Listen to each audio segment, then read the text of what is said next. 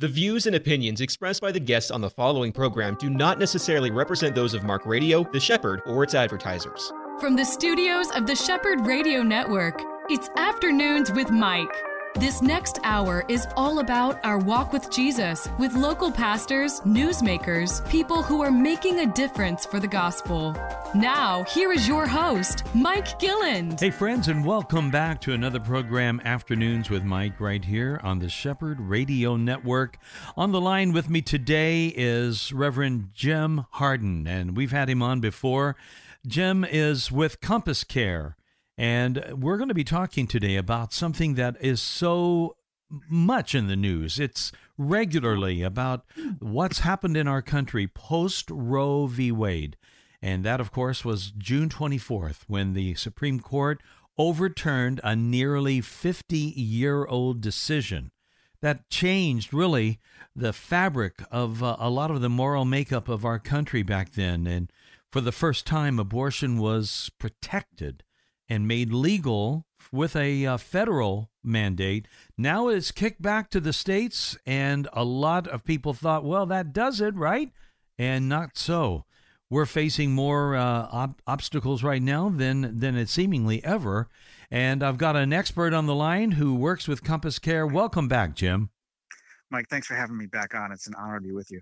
Well, it's great to have you, and I wanted to talk about the stuff that's happened since we last chatted last fall on and I've had your co-worker Daniel Tomlinson on since then as well.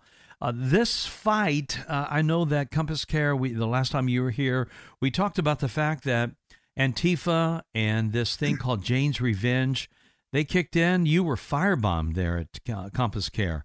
And I know that this battle is ongoing, and they're even threatening more violence right now, right? Yes, that's the concern. As you described, in the beginning, when the abortion ruling was overturned on June 24th, the Dobbs case, the battle line simply shifted. It didn't make abortion go away, and it essentially heated up not just the debate in this country, but the violence. There has been significant violence, specifically targeting pro-life entities. There have been well over 230 attacks on pro-life churches and pregnancy centers across the country. And the pro-abortion domestic terrorist group known as Jane's Revenge took responsibility for a lot of those, including the brutal firebombing of our facility, which injured 2 firefighters. And did a lot of damage as well, right? Yeah, $500,000 of damage. We had to rebuild the entire facility. It's a testimony to the people of God, though. The people of God never stopped serving women in crisis pregnancy in Buffalo. We not a single day. And that was the actual goal of Jane's Revenge, was to get us to shut down. They gave us an ultimatum. They said, you got 30 days to shut down or else. And of course, 30 days arrived, and they firebombed us. Yeah. We notified the FBI in advance, 2 weeks in advance. They didn't do anything about it. We also notified all the local police departments relative to all of our facilities all across New York State, and yet they still managed to pull it off. But now we're anticipating increased violence because there's another case brewing in the court system, the federal court system. And this case has the potential to be even more devastating to the abortion industry than the overturning of Roe versus Wade. Well, explain that one in case people haven't heard that. Sure. Well, when Roe versus Wade was overturned on June 24th, about a month and a half prior to that, there was an illegal leak of the full draft of the opinion. That has never happened before in the history of the Supreme Court, that kind of a security breach. But that fomented a lot of violence. And Jane's Revenge is a branch of Antifa. And the way that Antifa, which is, many of you probably know what Antifa is, but it stands for anti-fascist. But what they really are is a Marxist-Leninist group that is anti-capitalist, anti-Christian. And they see pro-life people as enemy number one. And so what Antifa does is they recruit disaffected groups to accomplish a lot of their objectives to overturn capitalism and Christianity. So they recruited the disaffected kind of pro-abortion rights groups to engage in a lot of this violent activity when the Dobbs case was leaked. Now, what happened is there's a new case brewing. This case is down in Texas in the federal district court out of Amarillo, which is the Northern District Federal Court. And this basically is 4 physician groups representing thousands of doctors across the country have said that the FDA illegally approved chemical abortion back in 2000 during the Clinton administration, and again continued to deregulate it illegally throughout the next few years, including most recently as January 3rd, when the Biden administration essentially totally deregulated it, insisted that you could send these drugs to women in the mail without even diagnosing pregnancy. These drugs, of course, are extremely dangerous. The FDA did not do their due diligence to determine the safety and efficacy of these drugs. And so these physicians are saying, look, the FDA has abdicated their duty to protect the population from dangerous chemicals like this mifepristone, which is the chemical abortion drug. And so the judge is expected to rule any day now. And the judge is actually expected to rule in favor of the physicians. What that means is chemical abortion, which now represents over half of all abortions in the country, 54%, would be outlawed. That would basically just cut the abortion numbers in half in America overnight. This is a major blow to the abortion industry. There's $1 billion abortion empire that is looking at being cut in half in one fell swoop. The overturning of Roe versus Wade back in June had a devastating impact on the abortion industry as well, because I think over 15 states had outlawed it. We're looking at 26 states potentially restricting it to the point of not being available, which again forces the abortion industry to change its business model and pivot to a hub and spoke plan, encouraging women to travel from conservative states to abortion hub states like New York and California to get their abortions, or the chemical. Or they have to rely on the chemical abortion, right? And send it to them in the mail. This is really dangerous. And it's totally against medical protocol and medical ethics. And so that's what these physicians are saying. Thousands of physicians all across the country representing hundreds of thousands of women, both now and in their future patients, trying to protect the best interest of these women and their preborn boys and girls. So how does medical standard of care get standardized? How do you get it ensconced into the medical community? It's not government. It's the medical professionals, the ones who are trained to deliver medical care. They're the ones that say, well, this is bad or this is good, and here's why, for a patient or for medical care in general. And they're saying, all these thousands of physicians out there saying the FDA has done the wrong thing. They have ignored the law. The FDA is controlled by laws just like every other government agency. And these laws are designed to force the FDA to go through the rigor of assessing the safety and efficacy of a particular drug so that it doesn't harm the population at large. And the FDA's ruling here just totally ignored all that. And instead of protecting women, they're protecting the abortion industry. It's a politicized FDA. So this is a really interesting moment in the history of America. It's probably the most important cultural moment in 150 years in America. And it's all coming down. And so we're concerned that this ruling will foment more violence against pro-life people. It'll essentially cause the pro-abortion disaffected, if you will, the pro-abortion activists to rear up again and begin to attack peaceful pro-life organizations. So we're on alert, and we're kind of anticipating the worst, but we're hoping for the best. At any rate, we're going to continue to move forward because all people are made in the image of God, right? Therefore, equally valuable, deserving of blessing and protection from the womb to the tomb, both mother and child, right? We hear about these government agencies, Jim, thinking about the FDA, and you talked about how they're ignoring the law. And then we turn around and we look at the DOJ. And here is the Department of Justice, Merrick Garland, who is the leader. He's the Attorney General, for crying out loud. And it seems that they are bent on basically punishing anybody that's a pro-lifer. And, then you look at the FBI, and so many people have lost confidence that the FBI is now being looked at as nothing but another arm, if you will, of this progressive left. And it really causes concern, because who's going to be there advocating for those that are innocent, those that are being trounced upon by these groups like Antifa? Who can we trust? And that's the problem, isn't it? It is the problem. It is absolutely, well, what it amounts to is anarchy within the government. Yeah. Anarchy itself is lawlessness. It's lawlessness within government, the ranks of government. You've got the Attorney General, as you described, Merrick Garland. He is the chief law enforcement officer.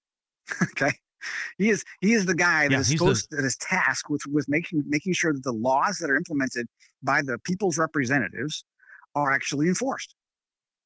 And so what Merrick Garland has done is he has charged what he's called the task force, the National Task Force on Violence Against Reproductive Health Care Providers. Okay, that's the name of a task force.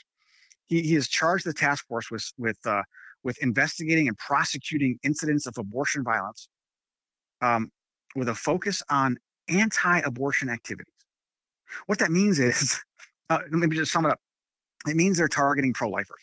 They want to make all public pro-life activity illegal. That's what these last 9 months of violence and attacks, not just specifically physical attacks, but also attacks from pro-abortion government representatives like Hillary Clinton. Well, she's not a representative right now, but Elizabeth Warren, Senator Hirano out of Hawaii, New York Governor Hochul, Governor Gavin Newsom out of California. They're insisting that big tech censors pregnancy centers, that they're insisting that pregnancy centers get targeted for censorship, so that women can't find our services. And not only that, but you've got an FBI, as you described it, that's been politicized. And it's not just us saying it; it's the House of Representatives. We've got a congressional investigation going on. Absolutely, yeah. There's a 1,050-page report released late last year from whistleblowers within the FBI saying that they're deprioritizing certain types of investigations, including violent attacks on pro-life organizations. Why? Well, it's because it appears that the DOJ has been co-opted.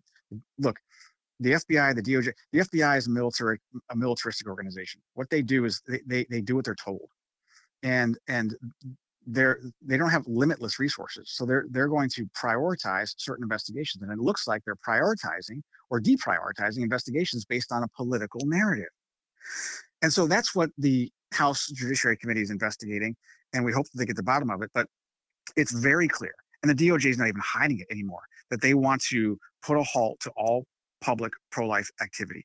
It started with the Clinton administration, and it's continuing on, and they're speeding up their efforts.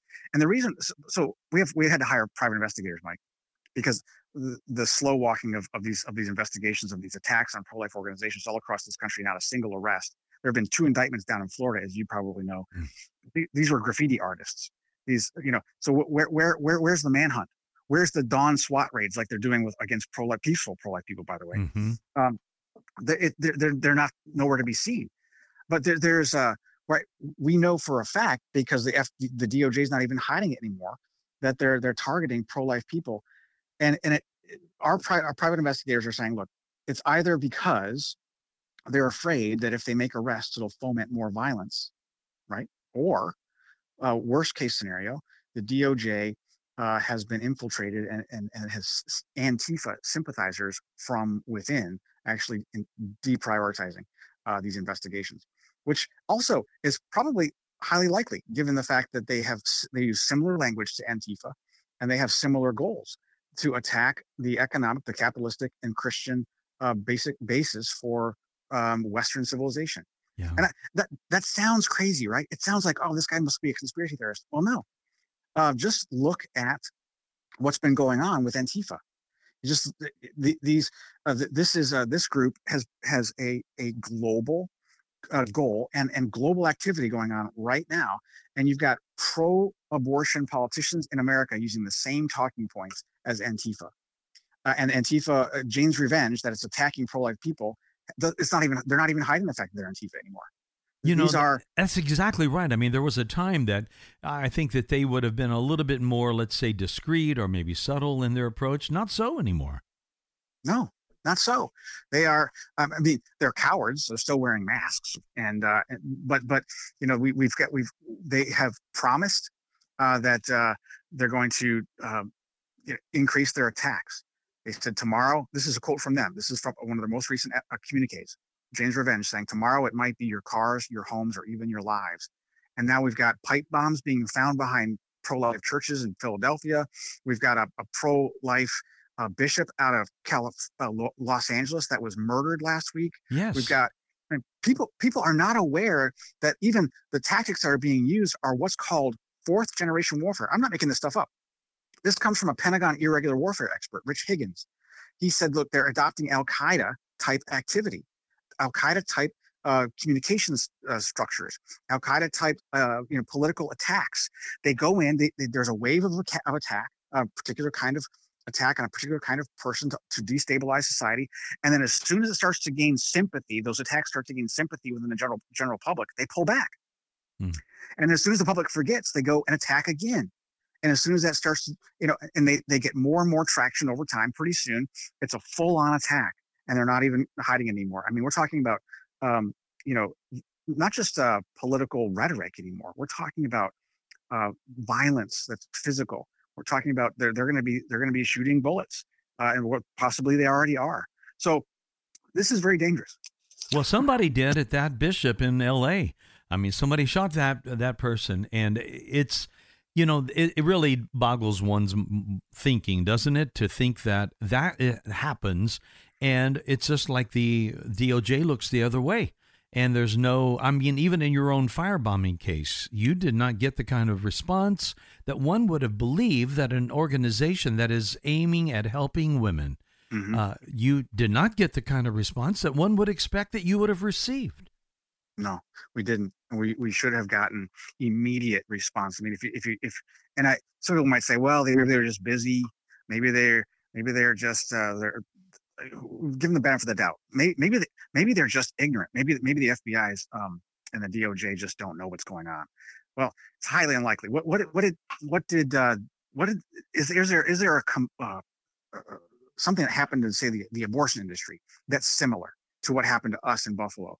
And I think, that if you look at those scenarios, you'll see that the FBI and the DOJ and ATF and whoever else are willing to partner quickly. I mean, within hours, right, with local police to locate and arrest and indict and throw these guys in jail who threaten an abortion clinic. And this is, by the way, these are one-offs. These are not even, these are not coordinated attacks. There have been 2 attacks that we're aware of on Planned Parenthood organizations in Peoria, Illinois, and one in Kalamazoo, Michigan. No one was injured. These were not coordinated efforts like Jane's Revenge or anything like that. These are one guy was just a disgruntled guy whose girlfriend went and got an abortion there, and he has a criminal record as long as your arm, right? And another one was a some guy acting alone, and he a young guy that didn't have he was outside of his mind. So what did they do? They essentially garnered all their resources and found these guys within days. I mean, the attack in the Kalamazoo was somebody tried to light this Planned Parenthood on fire. They were unsuccessful, but they caught the guy. Yeah. Within 4 days. They did a video surveillance analysis within hours. It took the FBI 5 weeks just to even look at our video surveillance. Wow. And now they won't even let us see our own video surveillance. Hey, you got a moment to hang with me? I'm up against a break. Let me take this break and we'll be right back. Palm Beach Atlantic University Orlando offers 3 distinct areas of study: an evening Master's of Science in Clinical Mental Health Counseling, an evening Bachelor's of Science in Human Services, and our new daytime Bachelor's of Science in Nursing. All of our courses are offered at our beautiful campus on Millennia Boulevard. For more information or to schedule a tour, call 844-PBA-ORLANDO. That's 844-PBA-ORLANDO. EC Waters Air Conditioning and Heat serves all your comfort needs. With over 40 years' experience, EC Waters is a top trained comfort specialist, earning customers for life with integrity. No wonder EC Waters Air Conditioning and Heat has earned a 4.6 or higher out of 5 rating and reviews across all major online platforms. For all your comfort needs, call 407-603-9144 or visit ecwaters.com. Here we are for segment 2. Thanks for being with me today. Afternoons with Mike, heard daily here on the Shepherd Radio Network. On the line with me is Reverend Jim Harden from Compass Care, CEO of that organization. I know you've worked as a pastor, and you really are on what I consider to be the cutting edge of information around not just your area of New York, but also around the country, because you have to keep up with all of this. And isn't it, Jim, isn't it sad that what we were talking about in segment 1, you think about the storied institutions in America of law and order, and that goes all the way, starting with the FBI and then all the way up to the DOJ. You would think that in America this would not be going on, where the criminal is protected more so in most cases, in a lot of these cases, than are the victims. And it just doesn't make sense that it could happen. I say it often, my grandfather would be rolling in his grave if he knew that this would be happening right now. I'm glad that they didn't have to see it, but we are having to see it, and the fight is important, not just for us, but especially for our children and our grandchildren, if we're going to have any sense of law and order in this country going forward. But that's exactly what we're facing, isn't it? It is exactly what we're facing, and you're right. This is the law enforcement's have a storied history now. But I've said this for quite some time, and I'll say, I think it bears repeating. All this that we're experiencing right now with respect to the DOJ, essentially lawlessly unfairly targeting pro-life people and trying to quelch public pro-life activity, while at the same time protecting pro-abortion Antifa criminals who are not just threatening, but acting on their threats. They're firebombing, right, and possibly even murdering people now, which they said they would do. This is not about abortion. This is about what it means to be human under God. This is about two rival versions of reality. This is about whether or not human beings are made in the image of God and are equally valuable, or human beings are just an accident derived from a series of accidents, and morality is just a construct that human beings make up, and the people that create the moral constructs are the people that have the most of the power and the money. It's Nietzsche called it the will to power. If you extract God from the formula of human existence and human interaction, then morality makes no sense. And that's exactly what we've got here in a secularized American government. Right. And it's not just America. America is the last bulwark for the global nation-state system that was created in 1648 with the Westphalian Treaty. And if people think that this is about abortion, I think they need to take a step back and take a 50,000-foot view. Antifa's goal is to essentially destroy the global civilized order so that it can pave the way for a one-world communist, world, global order. I mean, this sounds apocalyptic. Okay, yeah, it does. It does, and it feels apocalyptic. But you're right, Mike. This is about the future, and when government when the people allow the government to decide who qualifies as a person protected under the law and who doesn't, it's a slippery slope. Who's next? And the people that become the number one enemy to that kind of governmental power are the people that say, no, wait a second, everybody should be protected. Right. Everybody. Right. Everyone without qualification should be protected. That's what the Bible says. Yeah. I mean, because we're all made in the image of God. That is the only basis for human dignity. It's the only basis for truly blind justice. Mm-hmm. And we don't have blind justice right now. That's the storied nature of law enforcement. They're not blind. They've been co-opted by a political narrative. And that political narrative is essentially undermining a constitutional or what's called a rule of law. and it's moving towards what's called rule of man, where just a handful of people get to decide what's right and wrong. You know, on that point, Jim, if I could interrupt for just a moment, Sure. the word dystopian comes to my mind because that's a word that movie makers have used for years, kind of projecting what might happen in a day when culture breaks apart and maybe the world as we know it falls apart, either through war or whatever. And you have these movies that have been made in the past that are shockingly looking more like reality today than what we could have ever dreamed they ever would have, because of this sense of lawlessness that you're describing. And that's exactly what is happening when the very highest levels of government and law and order are basically aiming at the innocent victims. And Christians are right there at the top of the list of those being persecuted by not just criminals, not just Antifa, but by our own DOJ. That's right. But there's hope. Jesus and as the Apostle Paul also, we're talking about the end.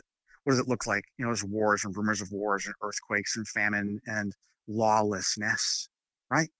But we're people of hope. We recognize reality for what it is, but we're hopeful because we know that there's a bright future for us. And this what we're experiencing right now, an affliction, and the Bible does describe it getting worse. However bad it gets, it's only going to be momentary. It's only going to be light in comparison to the weight of glory to come. Right. Jesus is called the King of Kings for a reason. It's a very political term, right? It's a very political name. He's the Lord of Lords and the King of Kings. It's because his standard is going to be applied to all people, all governments, and all rulers for all time. How did they measure up to his standard? And the people of God are the ones that are required right now to live according to his kingdom principles and his kingdom law right now in a fallen world, in a world that is anti-Christ. And that's why we're being attracted. So if you look at the history of martyrdom, you look at the history of persecution, it's usually being perpetrated not by one's neighbor, but by one's government. I mean, look at all the times Paul was stoned or imprisoned. It was not because who imprisoned him. It wasn't his neighbor that imprisoned him. It was the government that imprisoned him. We should expect persecution, and we should expect that the persecution will increase. But we got to give God the opportunity to show himself strong on our behalf. That's what faith is for. Faith is not for us working out our own salvation. Faith is trusting that God is our Savior, and we have to walk in his footsteps. And what that means is, as he sacrificed for us, the weak and the vulnerable sinner before a holy God, we turn around now. He gave us our lives back like the Good Samaritan. Right. We have to turn around and do likewise. We have to walk in his footsteps and sacrifice on behalf of others, because the whole world is saying, no, you need to sacrifice for me. That's what abortion is. Right. Abortion is asking somebody else, sacrificing somebody else on for yourself. Well, what Christ asks us to do is the opposite, and that's love. And that is to sacrifice ourselves on behalf of those that need it most, the weak and the vulnerable society, those that have been dehumanized and, in law. They're not even recognized in law in a lot of states anymore. Preborn boys and girls, right, and their mothers who are essentially widowed, if you will. There's no one more widowed in society than a woman who thinks she's so alone that she has to choose between her life and her baby's life. It doesn't have to be that way. And Christians are the ones that stand up and say, no, we're here to say everyone is equally valuable and should be protected and blessed, both mother and the child. And you know what's amazing, even though people like you who are involved with pro-life and lead organizations like Compass Care, and people like the pro-life centers in Florida, where I'm privileged to serve with one of those, the outcome of all of this, even though it's treatment that we would think it's unbelievable or so unfair and so one-sided, yet the response of these toward the others is still dignity and love and working toward representing the Lord. It's not a tit for tat. You don't see you going out and firebombing Antifa. I mean, that's just not happening. And yet people think it's okay for the otherwise. I mean, the government is just not looking at all into showing up and arresting some of these Antifa thugs. I watched one of them one time in a worship service I watched a video of the Antifa, like you said, they were wearing masks. They walked up to the singers who were out worshiping in an open plaza and just started tearing down the sound system and destroying it. Yeah. And nothing happens. No. In fact, there's an Antifa expert. His name is Andy No. It's spelled, I think it's spelled NGO. But he's like, he holds that Antifa has been operating relatively unimpeded by law enforcement in recent years, despite its use of violence. And he's saying that many people are crediting the movement's support and sympathy from the American kind of political and media establishment on the left. It's true. It's true. They're not holding these people accountable. Meanwhile, they're bringing the hammer down on anybody who happens to represent a position other than their own. Right. And they're picking and choosing which laws to enforce and which laws not to enforce, and they're picking and choosing which people to enforce them upon. The law is not a buffet. The law needs to be enforced equally. And we're saying that they're violating the 14th Amendment. That is the DOJ and the FBI and all these others, because they're not enforcing the law equally. And now you've got a judge out of the D.C. District Court, federal court, that is asking. There's a case indicting several pro-life people for FACE Act violations, Freedom of Access to Clinic Entrance Act, which is of course unconstitutional on its face. This is another way for the government to attack pro-life activity. But she's saying, well, their defense is saying, look, there is no legal context for the FACE Act. There is no the federal government does not recognize a right to abortion. These people are being charged with criminal conspiracy to deprive a woman of her right to an abortion. There is no legal, after Dobbs case anyway. So what that means is, since there is no legal right to an abortion, the judge was stuck. She's of course very pro-abortion. And so she asked the attorneys, tell me why the Constitution does not afford the legal right to abortion through the 13th Amendment. Now, the 13th Amendment, this is laughable, okay? The 13th Amendment is basically the amendment that says, you can't enslave anybody. There's no indentured servitude in America. Right. No more slavery. This is after the Emancipation Proclamation and after the Civil War, right? So the 13th Amendment gets passed. It's all about protecting the personhood of all people. So she's saying, wait a second, I want you to find for me that there's a legal right to abortion through the 13th Amendment against slavery. What is she saying? She's saying that pregnancy or the child is enslaving the mother. The fact of the matter is, this 13th Amendment actually would essentially apply to the preborn boy or girl, because what there is nothing more like slavery in America today than abortion is. Abortion essentially is the government saying that there is no this category of human being, preborn boys and girls, have no rights. They're not persons according to the Constitution, therefore are not afforded protection under the law. That is exactly the problem that the 13th Amendment was trying to correct. Mm-hmm. And so here you've got these activist judges like this one down in D.C. Trying to create these fake government rights that will ultimately conflict with the inalienable rights that God has given us. Right. In fact, that's what the judges, the Supreme Court said with the Dobbs case. Look, as soon as the Roe versus Wade decision was ruled in 1973, it was on a collision course with the Constitution, because when government starts to create rights, then they're ultimately, sooner or later, going to come into conflict with the inalienable ones. For example, if you create a right for a woman to get an abortion, that's going to come into conflict with a child's right to life, and it did. Yeah. And it from the very beginning.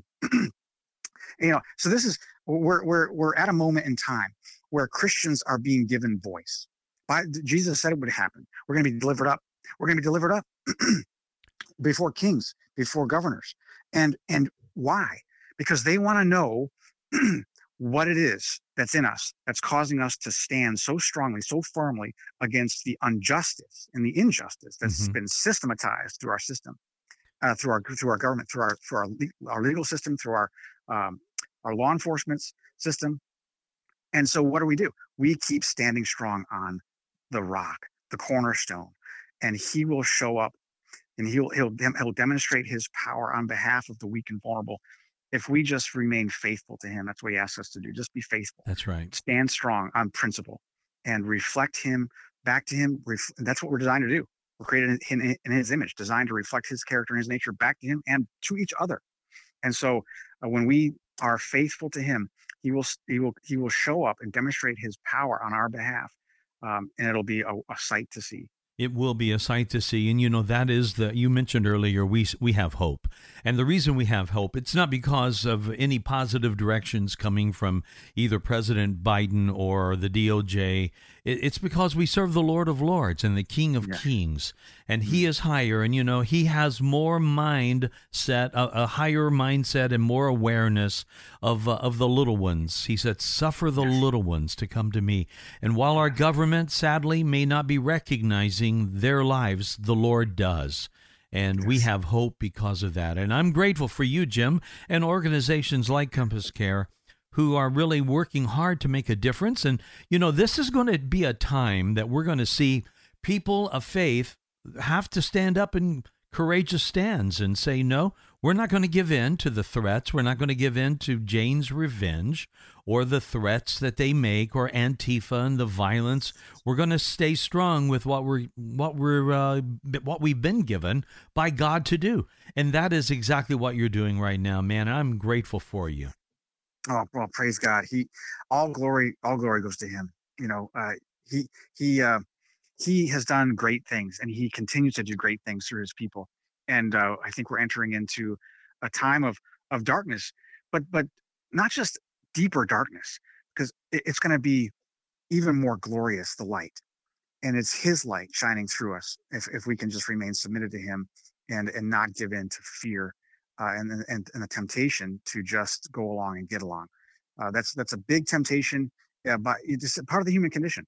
It is. We're tempted to fear what other people think of us and to fear what might happen to us. But God, just remember, seek ye first the kingdom of God and his righteousness, and then all these things, whatever they are, to sustain us and our families, whatever they are, will be given to us by our good and great Heavenly Father. Yeah, I love the wisdom in that statement. I'm much more concerned about what God thinks of me than anyone else. And that's exactly right. Give us your website. Sure. Well, if anybody wants to learn more about how Compass Care is serving women and saving babies from abortion, you can go to compasscarecommunity.com. That's compasscarecommunity.com. All right. Reverend Jim, thank you so much for being with me today, Jim Hardin. We'll be catching up with you again in the future. Thanks again for this time today on my program. My pleasure. Thank you. All right. God bless. We'll be back in a moment right here on Afternoons with Mike. Pastors and financial leaders, do you need expert accounting or tax help? Do you have payroll or 1099 questions? Do you need a ministry expert to help you acquire real estate for your next project? If the answer is yes, yes, and yes, visit petraworldwide.org. Petra Worldwide has been strengthening ministries to transform humanity since 2007. Visit petraworldwide.org or call 855-481-9095. Back again now for segment 3, and on the line with me is Melissa Ortiz. Now, Melissa has quite a story. I think you are going to enjoy listening to this lady. She is a spokesperson for those with disabilities. She herself was born with a disability, and she has really survived a lot longer than any of the doctors who cared for her or her mother would have ever dreamed possible. I believe that this lady is a walking miracle of God, and it's my honor to introduce to you Melissa Ortiz. Melissa, thank you for being with me. Thanks for having me on. Well, you're quite a story, my friend. My goodness. Now, before we began this, you were telling me all about how that your parents, you were born into a family that at that point in time weren't really believers, but you later saw the difference. So tell us about that. And then also tell us the story of your birth. Well, I was born into a family where my father would have told you very clearly that he was agnostic and didn't care. And my mother, who was a choir director at the time at a Baptist church, would have told you that she was a Christian because she had been baptized when she was 13. Mm-hmm. Through the I Found It movement in the 70s and great evangelism by a guy named Mike Gilchrist, both of my parents came to Christ, and there was such a difference in our home. I was 5 by the time this all played out. I looked at my mother. She was putting me to bed one night, and she said, I said, Mom, how do you get God in your heart? And she said, Melissa, go to sleep. We'll talk about it tomorrow. I said, no, I need to know now. And she told me, and she led me to the Lord right then and there, led me through the sinner's prayer. And while my faith has had to grow as I've grown and matured, there's no doubt in my mind that in that moment when I was 5 years old, that the Holy Spirit came to live inside of me and that Jesus saved me. There was no doubt in my mind. And I have spina bifida occulta, which is a type of spina bifida that presents a little bit differently. And I also have hydrocephalus, which means I have too much fluid in my brain, or not enough fluid in my brain and too much in my spine at any given time. And the balance is incorrect. But I was not supposed to live. My parents were in a commuter marriage. They were able to pinpoint when my mother got pregnant. She didn't realize she was pregnant because they'd been trying for 5 years to have a baby with no luck. And when she finally discovered she was pregnant, they said, you have a condition called placenta previa, which means that the afterbirth is in the birth canal and the baby will probably suffocate trying to be born. We don't have a heartbeat on the baby, so we think that a D&C would be your best option. And she was maybe 5 months along at this point. Wow. I don't know the exact on that. And my parents said, no, we've been trying for 5 years to have a baby, and we're having a baby. And the doctor said, you do realize that this baby may be a vegetable, this, that. And they were like, we want this baby. What do we need to do to save this pregnancy? And so my mother went to bed, and finally that was what they needed to do. So finally, at the end of the 7th month, they said, we need to take this baby right now because you're hemorrhaging and we can't pump the blood into you faster than you're losing it. So they went in to do a cesarean section and they said, there's no heartbeat on the baby. We've got to get the baby out. And this is why I always tell people, doctors practice medicine. They don't know everything. Practice is the operative word. And so they opened my mom, took me out, did a hysterectomy to save her life, kind of tossed me aside into an incubator because I was breathing. And when they got through with my mother, they heard this humming, buzzing sound in the corner. And it was me humming the aria that my mother had been rehearsing the night before. She's an opera singer, and she was rehearsing even at the hospital. And so they said, okay, we've got to do everything we can to save this baby. And they were very candid with my parents. She probably won't live to graduate high school. But clearly God has had a plan for my life because I'll celebrate my 40-year high school reunion next year. Oh, my goodness.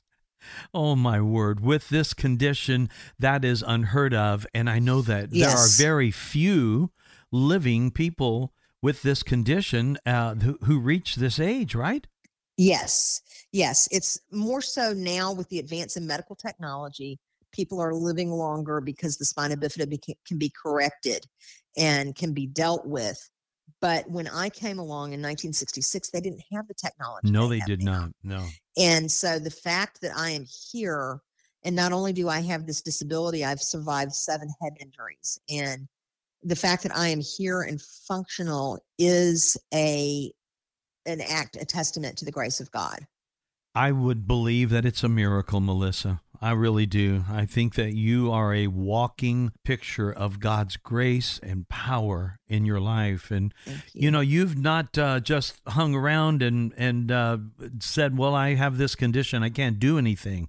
But you're busy for the kingdom constantly. I am, and I'm busy for both the kingdom of heaven, and I'm busy for advocating for people with disabilities here on earth. I believe that God gave me my life and my communication skills so that I could be a voice for those who either don't know how to be a voice for themselves or cannot be a voice for themselves. Right. Tell us about your work and the organization that you work with. Able Americans is a policy shop that I founded in 2011.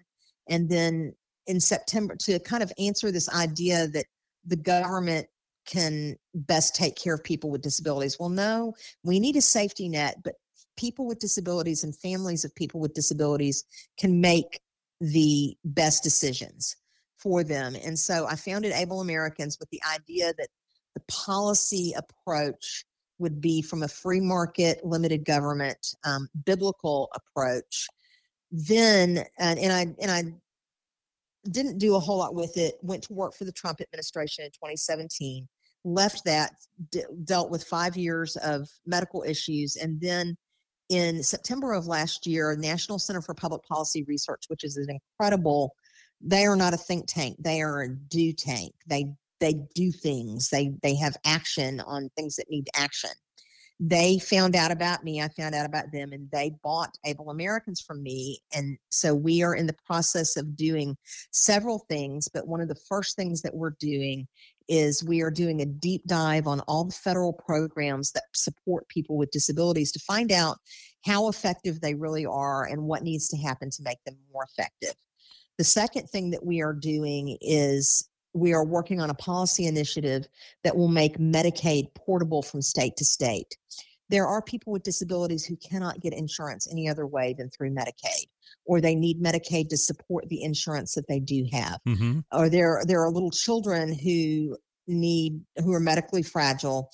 And here's what happens with Medicaid, because it's a federal subsidized program that is run through the state. Every time you move from state to state, you lose your Medicaid coverage and you have to reestablish residency and go through getting coverage. And there are people who would like to move to different places for jobs or what have you, who cannot because they have somebody in their family who's medically fragile who will lose their coverage for up to a year while they are regaining state residency. So we are working on a policy that would make Medicaid transferable between states in the same way that teaching licenses and medical license can be transferred from state to state. There's really a need for a great appreciation of just the challenges of everyday life that those with disabilities have to face. But I know that you were appointed, you mentioned this a moment ago, you were appointed by President Trump in 2017 to help people with this awareness. Tell us about that. Yes. I was the commissioner of the Administration on Disabilities. I was invited to the White House in 2017 after the inauguration. They started working on healthcare, and they suddenly realized that they had nobody with a pre-existing condition at the table to talk about this. And so I have several dear friends who were in upper, very high level positions with the president and the vice president. And they said, we need Melissa Ortiz at the table.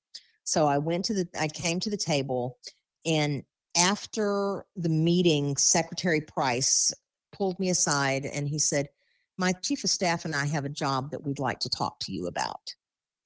And 3 months later, almost to the day, I was sworn in and took my job. And my job was to oversee everything at HHS that had to do with living with a disability. Oh my specific op-div was the Administration on Community Living, because the idea is that people with disabilities are Americans, and so they should live in the least restrictive environment that they can handle. So that's what I advocated for. I advocated for people that needed to be in congregate settings to be in congregate settings, but for families and individuals to make that choice for what was best for them.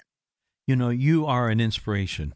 You know, we had Jim Harden on the early part of this program. Jim, I don't know if you're familiar with him or not, but with Compass Care and works with pro-life organizations. And the sad reality that so many people are hearing about, and they just don't know that we live in this country right now where it seems that there's so many that would believe that a person that would be in the womb that is going to have the kind of problems that your folks faced when you were born, that they should just take the easy way out and abort. And, you know, I am grateful to God for the fact that your life is so valuable. What a wonderful thing you're doing. Honestly, Melissa, I think you are a miracle. Thank you. And it's really interesting because people, you hit the nail on the head, taking the easy way out. What people don't realize is that we are headed down the same path that Nazi Germany went down in the 30s. Yes. Because the very first thing that they did when the Nazis came to power is they eliminated all the people that were considered useless bread gobblers, people with disabilities. And that is how they perfected the gas chambers that ultimately killed 6 million Jews and 12 million other people. They killed 6 million Jews by practicing on people with disabilities. And we are headed down that road again with euthanasia, medical aid in dying. Once again, healers are becoming killers. I actually wrote an op-ed for the Washington Times on this very thing about the forgotten victims of the Holocaust, which were people with disabilities. And the idea was that if you had a disability, you couldn't be productive. Not only were some of those people really productive, they were doing quite well. Yeah, like you. And I'm so grateful for all that you have done. But my goodness, in some ways, Melissa, you're just getting started. I am. And I'm laughing at Don Lemon saying that women over 50 are past their prime. I'm going to be 57 in a few weeks, and I'm just getting started on this. Oh, I believe it. I believe it, and I think that God has great things. You know, it's really beautiful to see how the plan of God, it's not every day you get to see it from the beginning of birth. And here you are. You may have been the youngest opera singer in all of time. Maybe so, but, you know, I am so grateful, even with the challenges, and that would take 2 or 3 more radio segments to talk about all that, but I'm happy to talk about anytime that you want to hear about this and the way that we can deal with those challenges. But I've discovered that living with a disability is really not a whole lot different than living life. You have to be resilient and you have to be resourceful. Wow. And resilience is getting up every time you fall. That's right. And then resourcefulness is finding a way to get to the end point. And it may not look like you think it's going to look. It may not come about the way you think it's going to come about, but it comes about because you choose to approach things from different directives. My mother has long called me the queen of creative alternative, because apparently from the time that I was tiny, when she would ask me to do something, my dad died when I was 5. So that's why I talk about mostly my mother. And so she said, you would say, well, what about if I did thus and so? And she said it took a lot of training to make you understand that when someone who is supposed to be managing you or who is in charge of you tells you to do something, you need to do it that way. Right. But it also taught me a lot of resourcefulness, because I would think of ways to get things done that would work for me, but still be within the parameters of being an obedient daughter. Wow. Or an obedient, a good coworker, a good friend, and one of the things that put this in perspective for me is I went through a time when I was living in the dorm in college, and we had 2 washers and dryers on each floor. And for some reason, because I lived on a floor that had less people on it, people from other floors would show up and start trying to use our washers and dryers. And I ran out of clothes, and I called a friend of mine that I went to church with, and I said, can I bring my laundry to your house and just do it there? And she said, sure. So I took it over there, and she said, listen, she said, I need to leave and I've got to set the alarm. So I'm going to do your laundry and you just come back and get it when it's done. And I looked at her and I said, are you sure? Because I don't want to take up your time. And she said, no, I'm sure. I said, all right. And she told me later that somebody had said that was the most adult response they'd ever heard from a 21-year-old. Wow. Instead of fighting back. And so I learned then that I had always been thinking as an old soul from the time that I was a child. I can see it. I can hear it. Yeah. And we're going to have you back on to talk about this. We're out. Yeah, this is too great, my friend. A new friend to the program, Melissa Ortiz. I'll look forward to checking in with you. Give us your website real quick.